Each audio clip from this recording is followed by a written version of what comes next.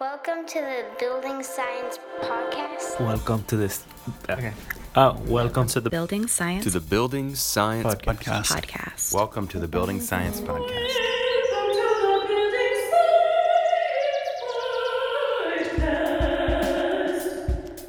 Bringing the human factor to architecture and design. Brought to you by Positive Energy in Austin, Texas.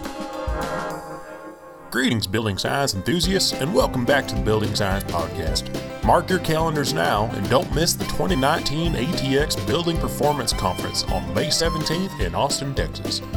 The Humid Climate Conference and friends will be putting on a day-long meeting of the minds to discuss everything from air barriers to the best brisket in Texas, with speakers like Dr. Joe Stiebrick of the Building Science Corporation and Dwayne Dahlman, FAIA of the City of Seattle. This will be a heavy-hitting day, and the event will also feature an assembly mock-up rodeo, so get yourself over to humidclimateconference.org now to register. Yeehaw! The Sanden Sanco 2 Gen 3 system is a split-type heat pump water heater system that improves upon the existing high levels of performance and efficiency of the Gen 2 Sanco 2 system. The Gen 3 outdoor heat pump unit uses an R744 CO2 refrigerant to water heat exchanger, but can now produce hot water between 130 degrees and 176 degrees Fahrenheit via the unit control panel. This hot water can then be stored in one of three capacities: 43, 83, and 119 gallons separate storage tanks. The hot water is then delivered via an included mixing valve to supply domestic hot water to the building. The Gen 3 system has a coefficient of performance of 5.2 and can produce 160 degree Fahrenheit hot water in ambient temperatures down below negative 20 degrees Fahrenheit. The heat pump can now be installed at a distance of up to 50 feet from the storage tank, including 16 feet of vertical separation between them. That's a big deal. Installation is simple, with no refrigerant piping and all water piping connections being a threaded type. This unit has an extremely low noise level of 37 dBA, and a video detailing the installation process is available. The systems are listed with Energy Star and is NEEA Tier 3 approved. It's hot water, naturally. To learn more about Sanden water heaters, please visit www.sandenwaterheater.com. Now enjoy the rest of the episode. Hey everyone, your producer Miguel here. Just a quick word of warning that the audio quality from this episode is not the best, but the conversation is fantastic, and that's why we kept it. We ran into some technical difficulties recording the remote interview, which if you've ever tried this, you would know it's always a challenge. Anyway, we hope that you enjoy the conversation and that you learn something new about refrigerants.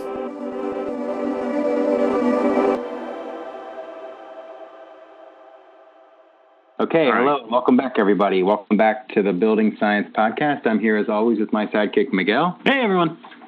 And I've also got John Miles on the phone. We've spoken to him before. Say hello, John. Hey, how are we doing? I'm good. How is everyone today? I hope we're all well. Thank you guys for joining us. So today we're going to be talking about refrigerants, and we're going to be getting into a topic that we call end game refrigerants. And I thought we'd start out by just reminding you guys listening that refrigerants are all around you all the time, and not only in your refrigerator, but mainly in the air conditioning systems in your house and car, and in heat pumps that you're using. Where else are refrigerants, John, that we might not realize they are? Well, I mean, anytime you've got something that's cold, you're essentially enjoying refrigerant from that, right? So, you can go from the super systems that you have at the mega store and where you get your frozen food from or your refrigerated dairy products, all the way down to the little wheelie bins that have the cans of Red Bull in or whatever, and you pick it up and it's cold. Those have a little compressor and a refrigerant in, they use a refrigerant. It's all the basic same vapor compression cycle, but refrigerants, you can name 1,000,001 uses and I probably still miss a few, but, hospitals use it, considerably, not just in air conditioning, but, refrigerating blood and organs. And, you can whip a heart across continents, in a refrigerated bag nowadays and keeping it moving, but it's kept at a temperature, and that all uses refrigerant. Fascinating. It's interesting how invisible it can go the more common it is. And I think one of the reasons that this is a timely conversation is because of the recent UN climate change report and the recognition that refrigerants are really damaging to the environment. It's crazy how many pounds or tons of refrigerant are actually out there, right? So, it's something that I think, and I forget the notable author put that refrigerants are probably the number one climate change driver that he sees. Yeah, that was Paul Hawkins with Drawdown. I was going to mention that book. I also want to remind us that just big picture, right? There's almost this like misperception that people that are concerned about the environment, and whether it's global warming or ozone depletion, that they're somehow saying, what we really need to do is go back to this golden age before electricity, and we all need to live in farms. And that is so not the reality. The reality is electricity and refrigerant systems generally have raised our quality of life, and they're not the issue. The issue with electric generation is unwanted carbon in the atmosphere, and the issue with refrigerants is unwanted depletion of the ozone layer. And there's some other issues we'll talk about. Would you agree with that? Yeah, I mean, if you look at the rise of air conditioning and you go back to Willis Carrier 100 plus years ago inventing air conditioning and being the godfather of it all, but realistically, I'm sitting talking to you today from Los Angeles. We wouldn't be able to live here, right? Phoenix would be virtually, it would go back to a desert town, right? We'd all be clustered around, areas and nodes where we could, survive because, you're not going to sit in 115 degree temperature, 120 degree temperature, again, air conditioning in hospitals and, everything that you take sort of for granted in terms of a 21st century life. A lot of that creates heat, and that heat has to disappear.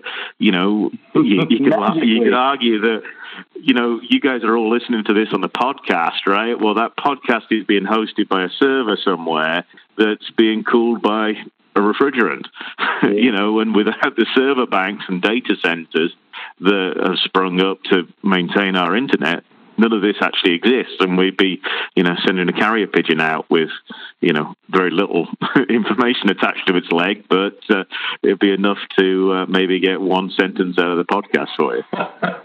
All right, that's a good point. Okay, good. So that's the introduction, you guys. Refrigerants, electric energy, they are not the enemy.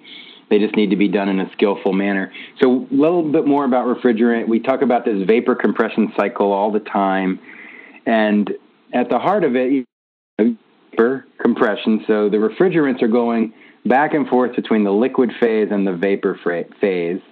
And the vapor compression, excuse me, this is a really bad metaphor, but it's not completely inaccurate. It's like you are compressing the vapor to make a higher heat and have it be able to be shed more easily. And I think of it actually like compressing a sponge, right? You saturate a sponge, and if you squeeze it, if the water were heat, you'd be squeezing the heat out. Tell me how wrong that is. I mean, that's actually pretty good. The analogy I always try and use is that heat always flows from hot to cold, right? So the hotter you can make something and then put it into contact with something that's cold, you get a lot of heat transfer, right? So what we try to do is you raise the refrigerant temperature up above the ambient in the condenser to reject the heat away from the ambient, right, into the ambient where you don't need it. Essentially that works backwards in the heat pump. And then what you work on is you work on the process of pressure and temperature are intrinsically linked. I think it's Boyle's law.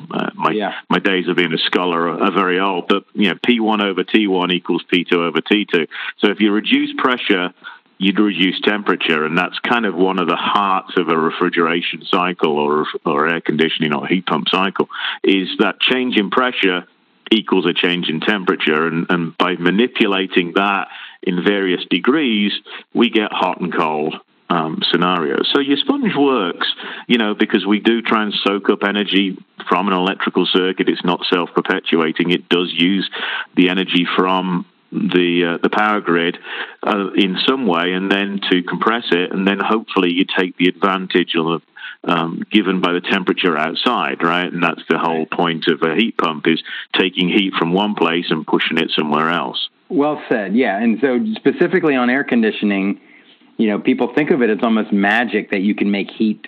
Well, actually, people don't usually think of it at all.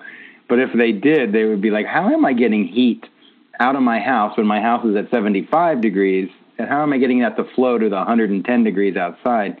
And it's because the refrigerant, first of all, it was lower than 75 when it was inside your house, so the heat flowed into it. And then when it was outside your house, it was much higher than 110, so it could flow out into the 110. I guess that's kind of the heart of the vapor compression. Yeah, perfect. I mean, that's exactly what we do, and then we just manipulate that cycle depending on what temperature you want and how the actual refrigerant behaves. But essentially, it's just pushing heat from one place to another.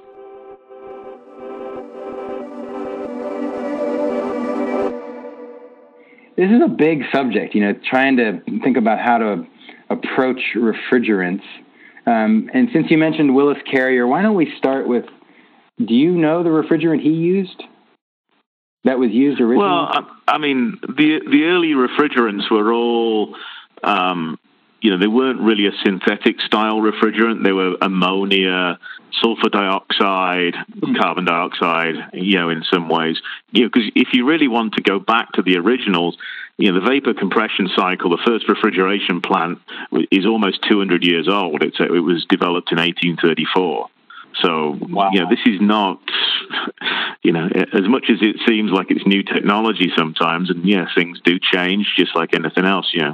Cars are 115 years old or 120 years old or whatever they are. They change every year, in terms of technology. But refrigeration does the same thing. So, the original refrigerants were all pretty nasty. Sulfur dioxide is not something you'd really want to run around with, or ammonia. But essentially, it was until the 30s that we got what we start to recognize as a real refrigerant. A synthetic refrigerant. Why was synthetic better? Simply, well, obviously it wasn't poisonous, right, which is helpful. The idea of the synthetic thing, it's about energy input, right? The old units, just as everything in the past is not as efficient as we have it today. The 1930s air conditioner was plonked in front of us. We'd probably put in as much energy as we would take out in terms of a system, right? So putting in the 1930s, the chlorofluorocarbons, the CFC refrigerants, R12, R502, enabled everything to get a lot more efficient, work over a wider range of operation, and really sort of allow that to sort of promote air conditioning or refrigeration systems across, much of the world.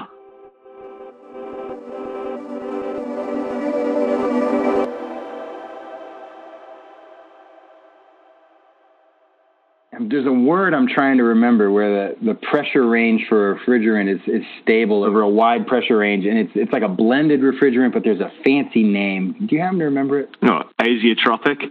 There it is, azeotropic. Yes. So that's another reason why these synthetic refrigerants are superior. They have basically, you just say they have superior pressure temperature properties. Yeah, I mean, and that's why they were developed. I mean, there are some side effects from them, but you certainly, and then they've moved on from there and evolved over a period of time. And if you look at the actual numbers of refrigerants, there's probably, I don't want to say 1,000, but somebody from DuPont will probably write in and say, no, there's 970. But there are refrigerants that you look at, and, certainly from a manufacturer's point of view, we don't use them because we don't work in that particular area where they specifically work well, right? So some refrigerants work better for refrigeration and freezing. Some refrigerants work better for air conditioning. Some work better for heat pump water heaters. It varies all over the place.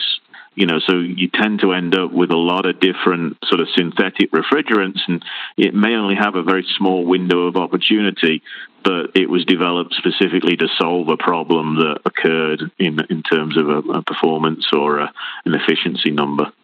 Right. That's a really good point. And it just strikes me while you're talking that when we talk about inventing or discovering or using refrigerants, it's this interesting thing. It's not like you find this liquid or this gas and you say, I wonder what it is. Oh, look, it's a refrigerant. No, it's in fact, it's a substance that transitions at suitable temperatures and pressures between a vapor and a liquid. Yeah, I mean, we could use water as a refrigerant, right? Right. Water boil. You boil a saucepan and you get steam. You put a cold mirror in front of it and the steam condenses back to the liquid, and you can literally do that.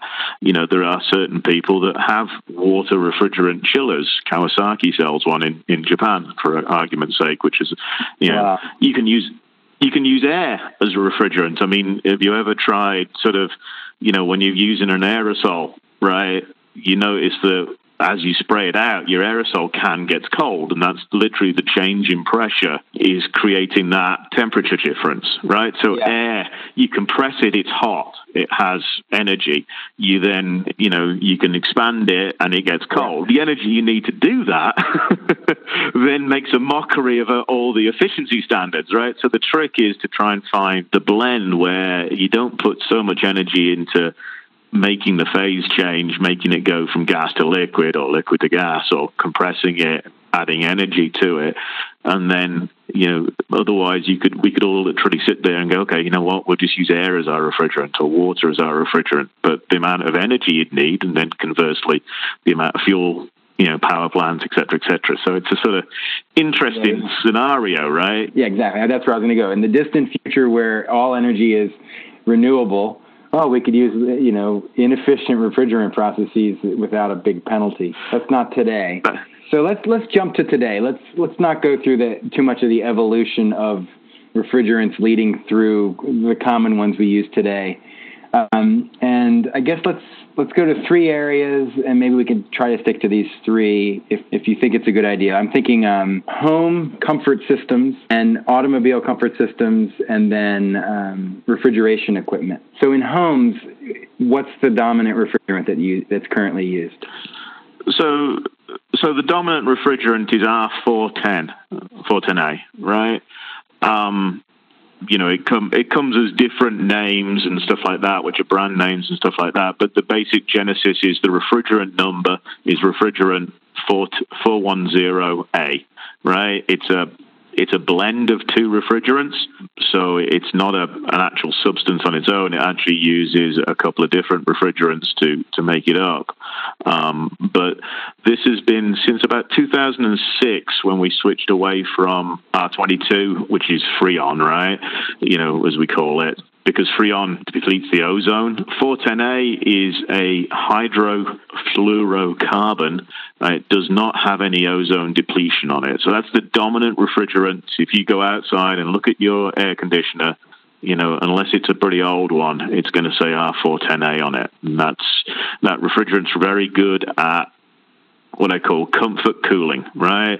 Keeping us as humans, and machines to 70, 75, 72, whatever your specific brand of that is. And then on the heat pump side, maybe 105, 110 degrees, delivered air temperature. It's really, really good at that. And then conversely, if you're not doing comfort cooling, or I guess let's stick with comfort cooling. In cars, it's also comfort cooling. And is that still R134A? No, that's yeah. I mean, 134A is coming under increasing pressure globally, so a lot of it is switching to. Well, yeah, Freon again is a term that it just gets thrown around, right? 134A is Freon is actually a trademark of a very large chemical company, so it gets used. It sort of became the trademark for refrigerant. So Freon is actually, it could be called Freon, but realistically, I just always call them 134A, right? So it's a refrigerant. Typically, this is a much lower pressure and temperature refrigerant. It's been used in cars. Realistically, it's probably been the dominant refrigerant, but it's slowly getting phased out. So you're seeing some change in the car industry right now, and a lot of them are moving to a refrigerant, interestingly called enough R1234YF. It rolls off the tongue, but this is a hydrofluoroolefin, if you want to be precise about it, or as we call them, HFOs. Yeah, no, try saying that after 3 beers. Yeah. Right? Hydrofluoroolefin. I can't even do it before 1. So we have HFCs, HFOs, HCFCs. So what you're also seeing in some car manufacturers, and Sanden, is leading the way on that, is the use of CO2. Right, so we've now got some vehicles in the European market that are using carbon dioxide as their refrigerant, and as car air conditioning evolves from the typical belt-driven compressor to more of an electric-style compressor, you're going to see some opportunity for CO2 to become a refrigerant there. But again, that's another 7 hours of podcast time.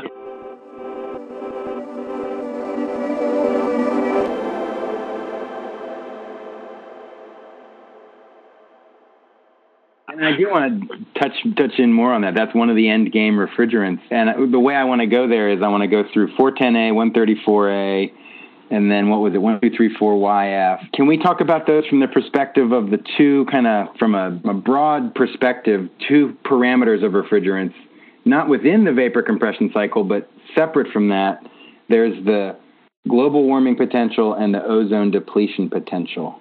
So let's take ODP first, right? Because this is the easy one for us to do. Since, and certainly in the US, since 2006, because of the Montreal Protocol, which was signed in 1996, the developed world, for want of a better term, phased out ozone depleting refrigerants, okay, which were your HCFCs, right? So R22, perfectly fine refrigerant, bouncing along, but it has this little thing where it depleted the ozone layer. So we issued R22 and we switched to 410A for our air conditioning, 134A, which again is an HFC, hydrofluorocarbon. No ozone depletion, again, 1234YF, no ozone depletion. So pretty much any refrigerant that you talk about in the developed world right now is going to have no ozone depletion, right? Which has been a great thing, right? We've stopped that particular scenario. But what we unfortunately did is we exchanged that for global warming potential, right? So all of these refrigerants have a global warming potential, right? And, that's typically we talk about global warming potential in 100-year numbers, right? So it's the amount of damage over a 100-year cycle that refrigerant does, and it's equated back to pounds of carbon dioxide, right? So the number expressed is actually the term of releasing 1 pound of 410A does the damage of around about 2,086 pounds worth of carbon dioxide over a 100-year period. Wow. If you understand my drift on that. Mm-hmm. Yeah, I want to say it one more time. So the GWP, the global warming potential, is a number that corresponds to the number of times worse than 1 pound of CO2 emitted over 100 years. Yeah, so CO2 has become the de facto standard for global warming, right? So it's the measurement that we all define it as, right? So you release a pound of carbon dioxide, whether you do that from burning fossil fuels or et cetera, any other process that emits CO2, that causes 1 pound of damage in terms of global warming potential. And it's just because we do huge amounts of CO2, it becomes that sort of scenario there. But if you look at sort of a pound of 410A is going to give you a scenario where it's around about 2,086 pounds worth of CO2 over a 100-year period. That's, again, if you go back to that, it's sort of about the half-life of the damage that it sustains over that period of time. So it's a little bit worse for the environment in terms of that. 134A is a touch better at 1,430 pounds, or GWP number of 1,430. So and some of these other refrigerants can get a little bit more, in orders of 2 or 3, and then you can also look at the number as a 20-year number, in terms of its GWP, and it's not actually, you don't take that 1430 and just multiply it by 5. So for 134A, because it's the one that we talk about most of the time, it's 3,790 over a 20-year period. So if you look at it, does that amount of damage for the first 20 years and then tapers on down after that to an average weighted 1430.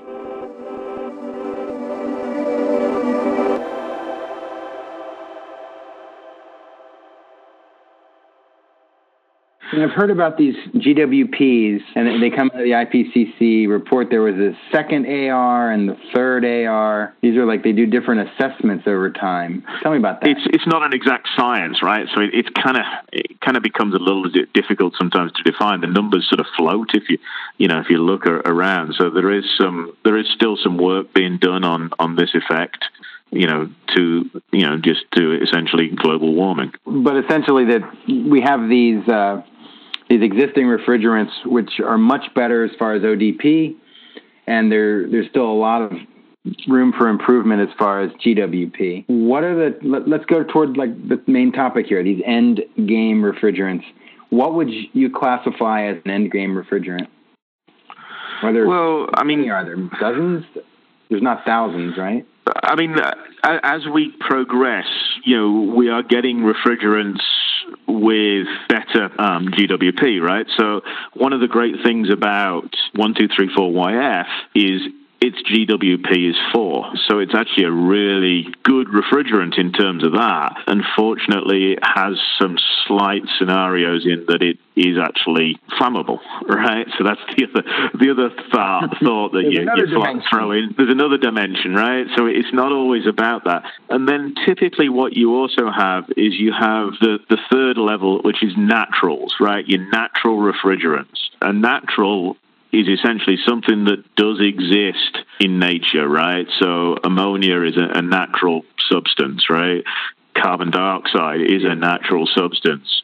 Butane, propane, hydrocarbons, all can be used as refrigerants, and all because they exist in the nature scenario have very, very good global warming potential. For example, ammonia or R717 has no global warming potential whatsoever. Zero. Zip nada, right? Propane R290 has a global warming of 3. CO2 R744 has a global warming of 1. So all of these become somewhat interesting in terms of an endgame refrigerant. Now, what you're also seeing is you're seeing other refrigerants pop in, and I think R32 is probably the one that we really sort of talk about in terms of replacement for 410A. R32, it's a blend, has a GWP of 675. So, you might say, 675, we just talked about 4 and 3 and stuff like that. But 1 and 0, Yeah, 1 and 0, but compare it to 410A, where it's 2,000 and odd, right? You're actually 70% better than that. So there is some hope in terms of the blend. Unfortunately, of course, the drawback is that R32 is slightly flammable, right? And again, all ends up in, not everything is a perfect silver bullet, as I try and point out to everyone here. Yeah, and we can talk about using CO2, for example. It's challenging to make that refrigerant process work for comfort systems. Well, yeah, so CO2, and we do see CO2 being driven into the refrigeration system. CO2 is a refrigerant. The peculiar properties of CO2 is that it works really, really well at keeping stuff very, very cold.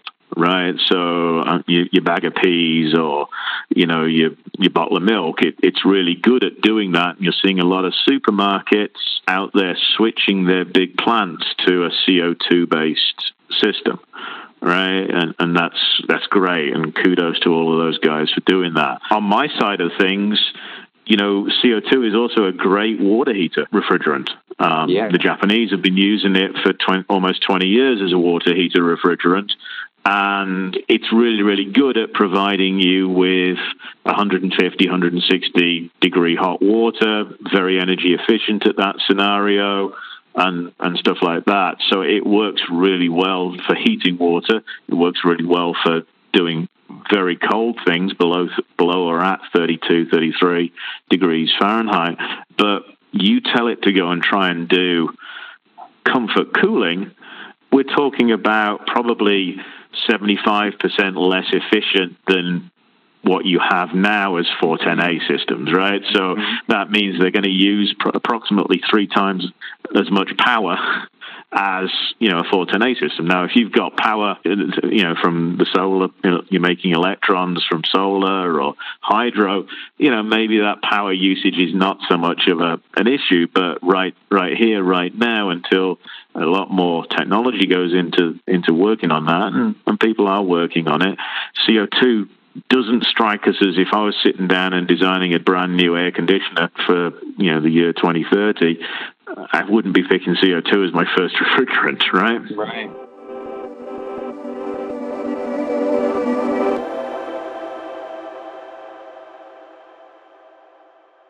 You mentioned one of the products, I think it was propane, was extremely flammable, and you said R32 was slightly flammable. Is there a more crunchy definition of flammable or slightly flammable, or? Well, refrigerant gets designated, right, as a A1, A2, A2L, or A3, right, in terms of its refrigerant world.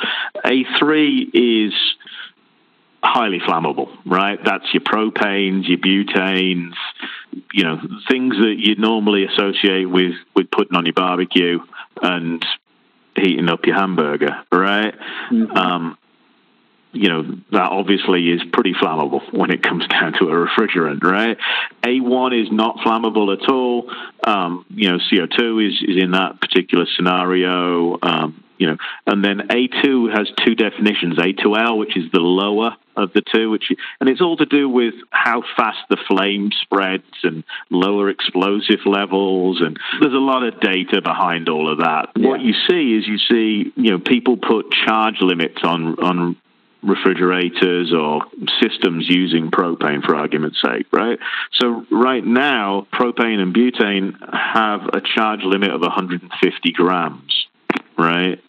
So it's not very much at all, but it's slowly starting to weed its way in, and that's kind of why I brought up the little Red Bull cooler that rolls around. Red Bull does do a lot of natural refrigerants, and a lot of it is actually propane refrigerant in there.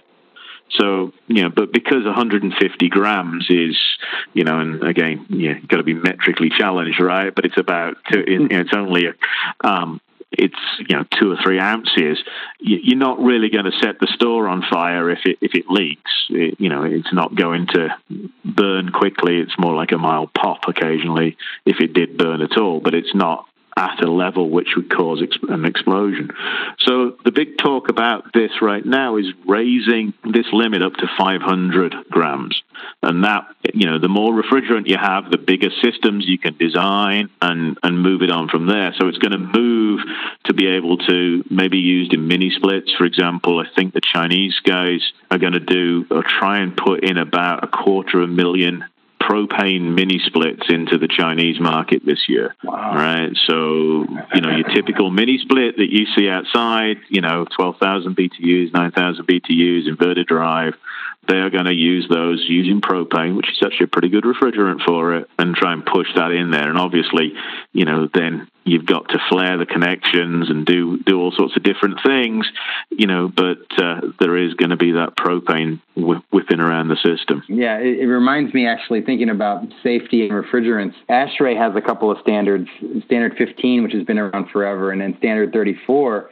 Even on R410A systems with some of these VRF mechanical systems, you can have large refrigerant volumes, and if they were to ever leak into the space, they could actually displace the oxygen. Like, flammability isn't the only limit. There's this thing you can displace oxygen if you have enough refrigerant leaking into a conditioned space. 410A in that scenario, because it's heavier than air, it sinks to the bottom of the room, right? If you have a small room and all of the refrigerant charge drops into that one room, it displaces all the oxygen, right, without you noticing it, because it doesn't smell, you can't feel it, you can't touch it, right? And then all of a sudden you can't breathe. Essentially that's was part of the issue with ASHRAE 15, and certainly, in a previous life as a VRF manufacturer, it was tantamount to figuring out how to deal with that for small, especially hotels and things like that. There was a lot of work done by the manufacturers to solve that issue. You have a small room with an adjacent refrigerant line that was actually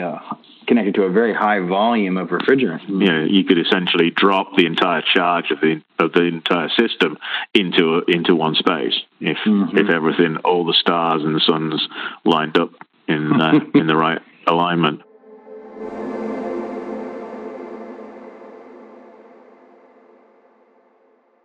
You are clearly immersed in this field. You're clearly following this, at least as an very interested professional bystander.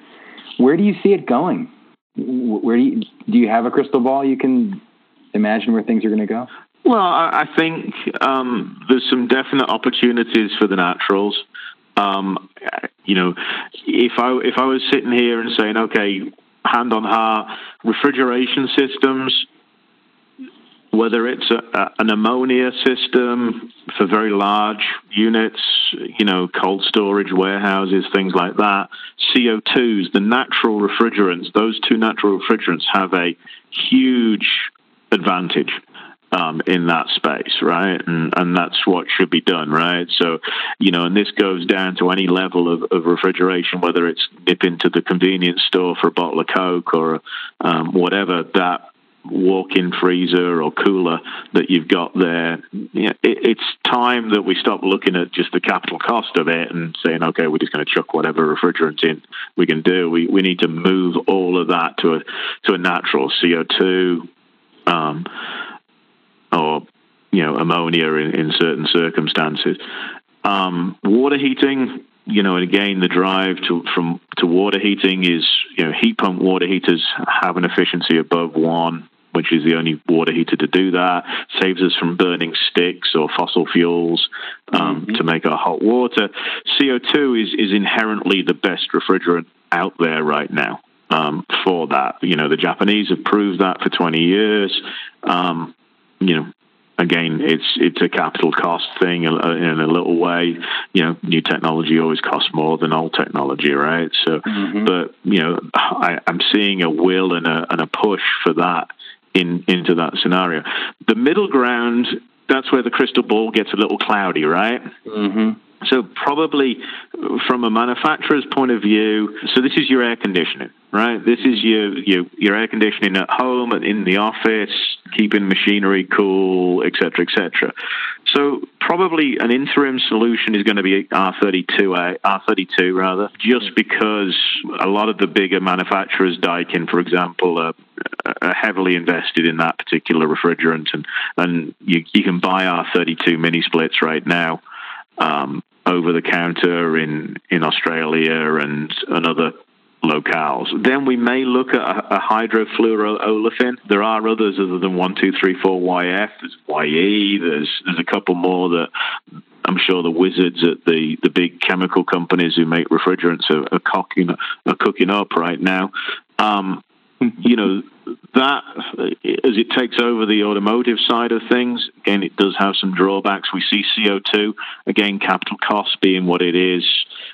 Maybe it works in your luxury sedan, but not perhaps in the baseline coupe or whatever it is. But again, automotive is changing so much because of the push towards electric cars anyway. So that's probably going to drive a lot of different issues in the automotive air conditioning sphere in there. So, when it comes to stationary cooling, if I put my hand on my heart, I'm rooting for 290, but it's not going to happen just because of the inherent dangers of it, right? Mm-hmm. Until we can work out something. So I think maybe that one's, as I say, there's a good middle ground to step to. It may not be the perfect solution, but 32 is probably going to be an interim solution.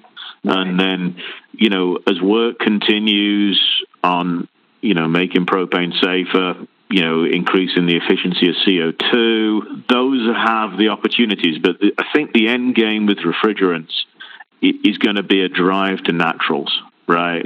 Yeah. Go nat refs, go natural refrigerants, right? Because they do the least amount of damage. And if we can figure out some of the operating and cost penalties that we need to do the right thing, then they make inherent sense to do that. However, as I say, there's probably some guy in a lab somewhere locked up in wherever that's on the verge of creating his own perfect refrigerant that hopefully does everything. It's super efficient, has no ozone depletion, has zero global warming or very little global warming. It's not flammable. It's not carcinogenic. It's Wow, I got two wrinkles for you. One is, for space cooling, it seems to me that one of the issues is the moderate temperatures that's needed indoors that our bodies are comfortable in. Well, for heating, both heating and cooling, if we use hydronic-based systems, we could store the hydronic fluid at a much lower temperature and mix it up to space temperature comfort ranges. Yeah, so that's one of the scenarios that you can look at is that, so do we suddenly abandon our mini splits and our central air systems and go to a hydronic chiller outside, right? Because chillers exist, right? Big buildings have chillers, and single phase exist. Mm-hmm. And small chillers exist, and certainly a lot of other marketplaces. This monoblock water heater, which exists outside of the ambient, or outside of the envelope per se, right? So it can have a flammable refrigerant in it if it wants, because you don't put the refrigerant into the building and we just pipe water around. So so the rise of hydronic, you're seeing it in Europe. Huge numbers of these monoblock style systems going in, and you can do cooling, you can do heating. So you can do a lot of different things, and with the rise of heat pump performance, the adage is that you don't have to worry now. We can provide hot water in the frozen tundra of Minnesota, and very efficiently. You don't have to. You can do it efficiently, and we can get the water temperatures that we need out of that air. So those have some opportunity, and there's a big opportunity for that. And I'm a big proponent of that product. It's definitely something that I think that the US is well overdue for. I think so too. I mean, as far as elegant thermodynamics, there's an air-to-water heat pump, right behind me here on this wall, and it's a fantastic system for both heating and cooling. I'm curious, could you tell our listeners what you meant by monoblock systems? Monoblock is something that we use, and it basically it means that the system creates hot water or cold water, and then that water is then pumped into the building, right? The other style units, the long departed and missed Daikin Altherma unit, right? Right. That had the ability to have, you punched in refrigerant lines, and then there was a refrigerant to water heat exchanger module that you put onto it, and then you had air conditioning, which was fed by refrigerant 410A. That's the other style of system, but that really doesn't solve our issue in terms of flammable refrigerants, low global warming potential refrigerants, and stuff like that. So the monoblock is sort of, I guess you could call it a heat pump boiler if you wanted to, right? Or a heat pump water heater is. We've used that term before. So it can be used for space cooling or heating and making hot water, and the refrigerant is always contained within one package. Yeah, that lives outside and just hums away doing what it does. Yeah. So my air-to-water heat pump has two of those characteristics. It's the refrigerant never leaves that box, just the water, but it doesn't make hot water directly. I mean, it does make hot water directly, but not when I have it in cooling mode. Yeah, so there are some challenges, and there are some things that we're all working on and stuff like that. So there are some abilities to do that. There's a company called Mayakawa that has a very large CO2-based system that works very well for hotels, and it makes hot water, and it makes cold water and things like that. So it's but it's on a large scale system because it always wants to have a building where it has some cooling load. The technology exists. It's just a case of, like I say, there are, I think 7 million or 6.5 million. I have to look at the latest shipments of air conditioners and heat pumps into the US this year, right? So that's a huge flywheel of product to slowly change out, right? You can't literally just lower the boom on them and say, okay, as of 1st of January 2019, we're not doing that anymore, lads. Right? It doesn't make sense, so let's stop. As much as we'd like to change out some of these old inefficient industries, and there are better ways of making hot water than burning sticks, as I say. Yeah. But things do change, and I think a lot of what you just forecast is probably going to come. The other wrinkle that I was thinking of, and I don't really know much about this, but there are solid state cooling systems out there, like the Peltier effect, and who knows what wizards are working on those these days. Because I know for electric vehicles particularly, one of the big challenges is, air conditioning in that electric vehicle. It's a big energy suck. Yeah, I mean, the other thing that you can throw out there is some of this phase change material, right? Right. That there's a lot of work being put into those. I would not characterize myself as anything but an interested bystander on those things. But yeah, I mean, also electric vehicles, right? I think you'd all be shocked to find out how many BTUs actually go into cooling your car. The number is actually mind-boggling when we think about a home, right? And you've got, I've got a 48,000, or I've got a 4-ton air conditioner on it. Well, you're driving around in this box, and it's probably got something that's a little bit bigger than a 4-ton air conditioner compressor strapped to it. There's a lot of heat load. There's a lot of glass. Sits out in the sun all day. There's a lot of metal. There's not much insulation in terms of anything like that. So there's a significant cooling and heating load required from your automotive box that you've got to be able to account for. So in an electric car, if you want to sit there and run your Tesla with the air conditioning on all day, your battery life just disappears to whatever, right? Yeah, one of the fundamental differences is your house doesn't need to overcome fluid resistance. So your car, since it has to go fast and move a lot of air out of the way, and you have friction, the air conditioning load, if you have an internal combustion engine, is actually relatively small compared to the other loads of the car. Gravity, going up and downhill and accelerating. And yeah, that's a whole new science, right? Yeah.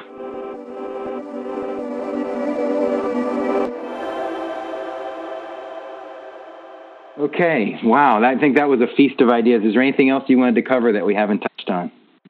No, I think we kind of rolled through pretty much 200 years of stuff in about 50 minutes. So that's pretty good, right? It's really good. Yeah. As I say, if you want to drill down and we can talk about naturals in some much more depth as to how those work and the vapor compression, we can do that. But, there's a lot of different nuances, and, I encourage everybody, if you're really interested in refrigerants, there's a lot of great things out on the web now that you can Google and go through and look at refrigerant operation and stuff like that. So yeah, it's been great. I think this is a good place to stop. Otherwise, it's going to be a 6-hour episode, as you say.